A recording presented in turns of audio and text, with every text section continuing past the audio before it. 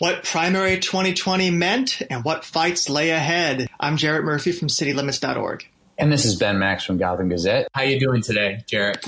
I'm doing all right. You know, it's been a while since we've been on the air together. It feels like reunited and it feels so good, you know. And I hate to bring you down from that wonderful feeling and that of our listeners who I'm sure are happy to have us together. But this will be the last one for a few weeks where we're together with the summer in full swing. We've got some weeks where we're alternating coming up. So everyone, including yourself, less so me, enjoy this the duo, and we'll have a great show today. Yes, exactly. Speaking of today's show, why don't I tell folks who we've got coming up? We'll be joined by Sean Donovan, who is a former Obama administration official, former Bloomberg administration official, and he is very actively considering a run for New York City mayor in the 2021 election. So we will be joined by Sean Donovan to discuss both his resume and his vision for New York City and what he's considering as he decides whether to officially jump in the race, although all signs point to him doing so. He's raised a bunch of money. And Sean Donovan, thanks for joining us here with Jarrett Murphy from City Limits. Hey, Ben and Jared, it's great to be with you. Excellent. Well, thanks for joining us. And, you know, as we ask virtually every person running for anything on the show, tell us your elevator pitch. You meet a person on the street. We know you're not officially announced as a candidate yet, but you are considering it. Tell us what you're considering and why. Well, you know, I grew up in New York City in the 1970s and 80s, and I remember that moment as what I thought was going to be the worst thing I'd ever see in New York City. The Bronx was literally burning, walking past homeless people on the streets to school.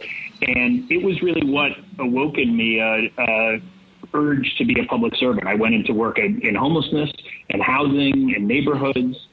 And today we find ourselves at an even more perilous moment for the future of this city that I love. And so I believe that what I bring to this race is both a broad, progressive vision that is more comprehensive, more far-reaching than any of the other candidates, but I also bring a track record that says I can actually get those progressive things done. I believe that I will be the candidate that can make the city work for everyone, and I'd love to talk to you more about it. Great. So why don't we pick up from there a little bit? Okay, so you've got somebody's attention with a few initial thoughts there saying, you have a progressive vision and you've got the experience and the know-how to put it into action more so than other candidates in the field. What are a couple things people are interested? They say, all right, well, tell me a couple highlights of what you've actually done. What do you start with? What's at the top of your list in terms of things on your resume that you think are most relevant to perhaps taking over leading the city?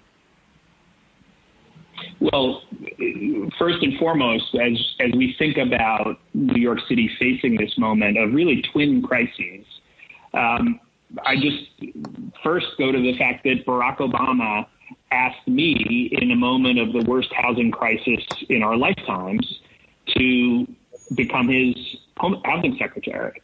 And I worked aggressively with people in New York City and across the country to try to undo the damage and to rebuild communities after that crisis. But he also asked me, because of my work on Katrina and so many other natural disasters around the country, to lead the federal rebuilding process after Sandy hit New York and the entire region.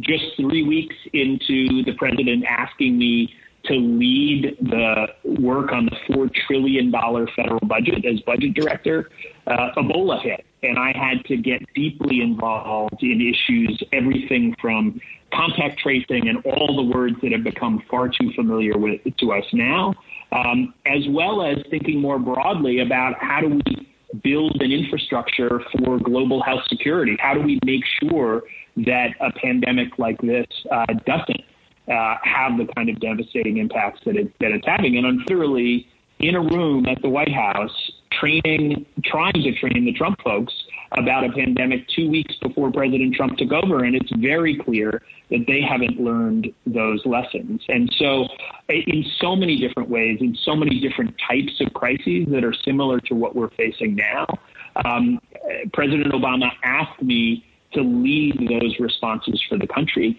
and for New York City, as with Sandy. And that really is unique. There's no one else in the race that has that depth of experience and vision that I do to help lead the city back from this moment of peril.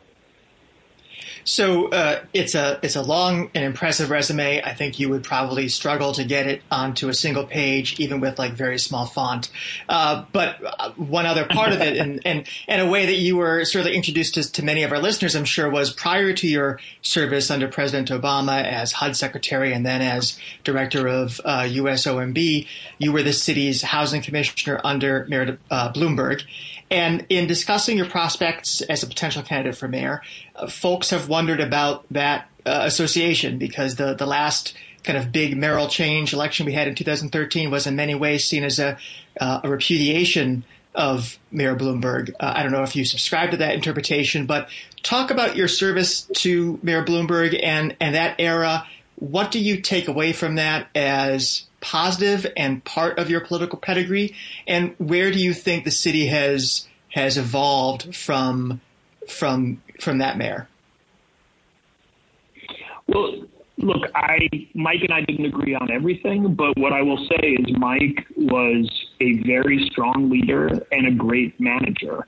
And if you look at his track record in areas like health, for example, where the life expectancy of New Yorkers went up more than under any previous mayor. If you look at issues like climate change, where we were a global leader, or getting guns off the street, there were some very, very strong aspects of what Mike did as mayor. And more broadly, I think the idea that we need a mayor who really understands what will make the city work day to day, how to manage it, how to hire people that will lead. I learned a lot from him, and I'm a big data guy, and I believe in innovation and so many of the lessons that I learned there. What I will say, though, is I think what distinguishes me is that I am a progressive who has actually gotten progressive things done. Whether you look at reducing homelessness by a third for families across the country when I led the homeless strategy for President Obama, reducing veterans' homelessness, cutting it in half over that period.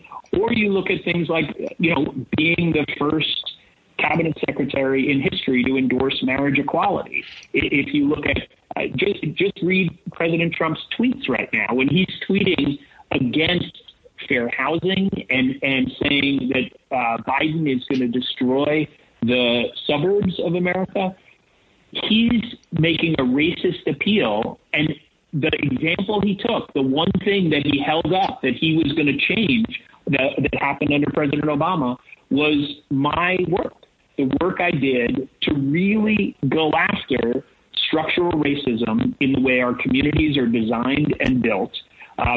I put real teeth into the 1968 Fair Housing Act in a way that no prior HUD secretary had ever done. And President Trump is attacking me for that work now. And so I think on racial equity, on homelessness, on LGBTQ issues, on so many clear progressive priorities, I'm someone who doesn't just talk the talk, I walk the walk. So let's stick with housing. That's obviously been a huge part of your work at both the city and federal levels. And it's such a top concern, of course, in the city, whether it's homelessness, affordable housing, NYCHA, which we certainly want to get to in a few minutes, more on public housing. But keeping public housing aside for a second, let's stick with fair housing and the idea of housing integration and how obviously it often also connects to school integration. What is New York City? Let's bring it home here. If you're thinking about leading this city and wanting to make a pitch to voters, what does New York City need to do differently on housing development, housing policy to create a more integrated city and a more affordable city? Well, look, let's just start with the fact that housing, where you live, the neighborhood that you live in, is the central issue that decides so many other things about your life. Unfortunately, in this country, you can predict a child's life chances. You can even predict their life expectancy by the zip code that they grow up in. And that's un-American, and it's just wrong. And it really gets to this history I was just talking about of a redlining and government-sponsored segregation and discrimination that President Trump wants to take us back to. And why is that important? Because when you choose a place to live, as you said, you choose where your kids go to school. You choose access to jobs, as we're seeing in the pandemic. You choose whether your kids and your family are going to be healthy or not, whether it's overcrowding or asthma or so many other issues that come with housing. And so this is such a central issue. The affordability is key in New York, but the way we create our neighborhoods, build those neighborhoods, is absolutely central as well. And I've been a leader on that, not just in New York, but working with mayors across the country. And I can bring the best ideas, the best ways to try to make sure that we're building more integrated neighborhoods where we can make sure that Black and brown people can stay in New York. Gentrification has been a huge challenge for the city over the last 10 years under this mayor.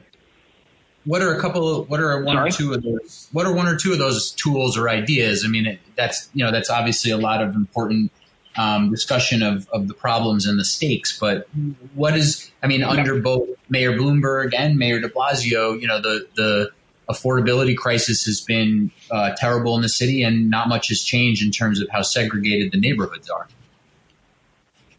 Well, we did make progress under Mayor Bloomberg. We had the most aggressive housing plan in the country, but I think we need to go significantly farther than that. And so one is we have to invest more.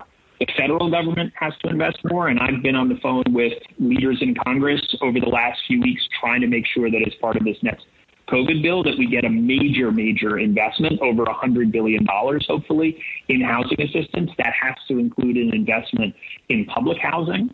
And so we have to be clear that we simply don't put enough resources into housing and homelessness as well. It's why we see a record level of homelessness in the city right now. Second, we need to rethink and reimagine land use. We have to make sure that as we are creating growth in this city, thinking about how we make sure we're bringing, especially at a time of record unemployment, how we're bringing more jobs and housing to the city, we have to make sure that affordable housing comes first. And that comes with, I think, a much more specific, more aggressive way of using zoning in the city for affordability. And then we have to make sure that we're doing everything we can to protect residents and to preserve the existing affordable housing that we have. Strengthening the rent laws was one step, but there are many other things that we can be doing. I made a major investment at HUD in housing counseling and legal services that can protect folks. And there's a lot more that we can be doing in the city to make sure that folks aren't being displaced, that we enforce the laws that we have, and we can be much more creative about how we preserve existing affordable housing. And I think NYCHA, public housing in the city, is front and center. 1 in 14 New Yorkers live in public housing. It's a permanently affordable resource, a resource we can never replace in this city. And yet the city leaders have done far too little to make sure that that precious resource is preserved and improved. Let's talk about that because, NYCHA public housing, which houses well over 400,000 people, is a critical part of the city's affordable housing, even though it sometimes is talked of as like a separate entity. You worked for HUD in a very high position, actually in the latter part of the Clinton administration, then, of course, again under President Obama. A big part of NYCHA's problem is the lagging in federal support, both on the capital side and the operating side. When you were in Washington helping make policy at HUD, what did you do to try to offset or reverse that, to try to save public housing, primarily in New York City, where it's bigger than any other place, but also nationwide? Well, first and foremost, literally within weeks of getting into office, we passed the Recovery Act, and I made sure that there was a major investment, the biggest investment that we've made in decades in public housing, in a one-time investment that was included in that bill. And so that was a huge boon to NYCHA. And then I also fought for, as HUD secretary and then as budget director, increasing resources. And if you look back, when we had a Democratic Congress at the beginning of the Obama administration, the combination of Recovery Act money and other investments was a huge boost to NYCHA. I also made a whole range of decisions as HUD secretary, including federalizing a broad range of units that brought them even more resources. But ultimately, the issue is that HUD can provide resources. Really fixing NYCHA has to be led by the mayor. And for too long, and this is not just true of Mayor de Blasio, but it's true of too many mayors in New York's history, they've seen NYCHA as a federal problem, as an issue for Washington to deal with. And so it hasn't ever really been included in the city's affordable housing plans. It hasn't received significant investments of city or state resources, and it hasn't been led in a way that is seen as integral. And as I said a moment ago, this is a resource, this is one of the most precious resources we have in the city. I was just 2 nights ago with a public housing resident, a leader in public housing, sitting in his apartment talking to him about the future of NYCHA. And what I heard is real fear that despite the fact this is, affordable housing, it is falling apart. You're literally seeing kids, whether it's getting asthma from the mold in their apartments, we're seeing heat and hot water issues in the wintertime. All of these things are fixable. And I've worked with housing authorities across the country where there was strong local leadership to transform them. I know it can be done. I've been part of revitalizing public housing around the country. But we need local leadership from the mayor on down that makes sure it's the priority that it deserves to be. So I have to restrain myself because when I have a former HPD commissioner and HUD boss on the line, I could talk housing policy for like 4 or 5 days, but we only have a few more minutes. And I want to ask you about the crisis that's obviously very present now, COVID-19. Of course, we can critique and we will critique what leaders have done to this point. But if you were mayor now, what would you be doing to protect the city, to restore its economy that Mayor de Blasio is not doing? Well, I think the first thing we see that has to be said is that in the moment of crisis, if you're starting to design your plans and figure out what to do, you're going to be too late. And I think one fundamental problem we're seeing is that the city just wasn't prepared. This mayor and the leadership in the city weren't prepared in the way that we should have been. And, I had this very profound experience, as I said earlier, 3 weeks into leading the budget and the $4 trillion investments that the federal government makes for President Obama, Ebola hit. And while it was more distant from our shores, it had many of the same elements that we saw early on in COVID. And the problem is we didn't ramp up quickly enough nationally or here in New York City, all of the kind of blocking and tackling, the basics of communicable diseases. And that means the testing, the contact tracing, the quarantine, and we're paying for that now. We just did not have the plans in place locally, right? So that's what I would be doing as mayor, is making sure we're preparing and fighting the immediate crisis. So obviously we have to scramble and go as hard as we can to get those things in place. We have the most remarkable hospitals in the world. And the idea that we haven't been able to get ahead of the testing problem is a huge problem. Fighting a disease like this, you're fighting with your eyes closed if you can't get the testing done and the contact tracing and the quarantine. So that's one thing.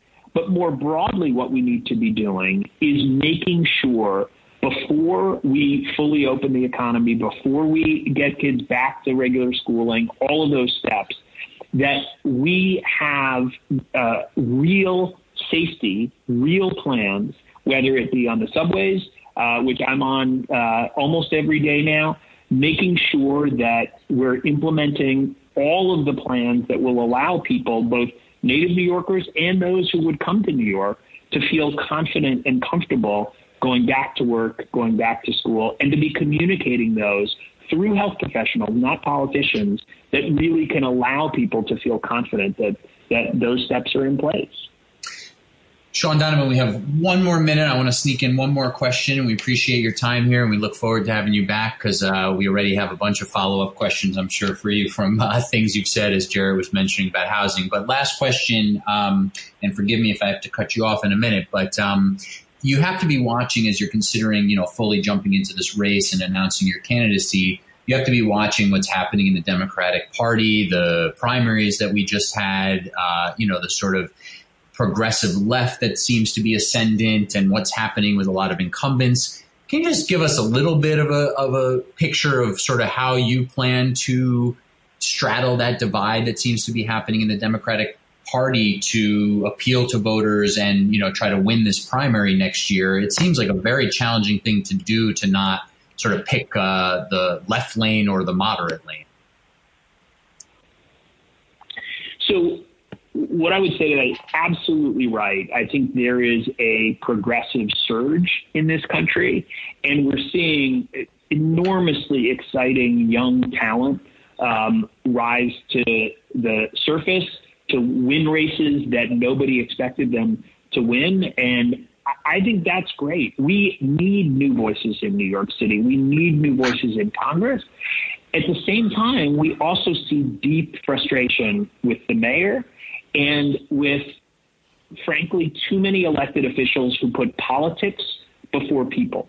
And so what I would say is I'm going to run as the person with the most comprehensive progressive vision. And as I said earlier, I have the track record to show that I've actually gotten those things done in a way that nobody else will. And so I think what you'll see is New Yorkers, yes, they want a progressive mayor. They're also tired of politics coming before people. And I'm going to show New Yorkers that I'm a public servant, not a politician. And that's, for 30 years, I've been at the front lines of housing and homelessness and neighborhoods and racial justice. And that's what they're going to see in my candidacy. All right, we're going to leave it there. Sean Donovan, we appreciate the time, and we'll, of course, have you back, assuming you're moving forward in this campaign, which it sounds like you are. Thanks again for joining us, and we'll talk to you soon. Ben and Jared, it's great to be with you.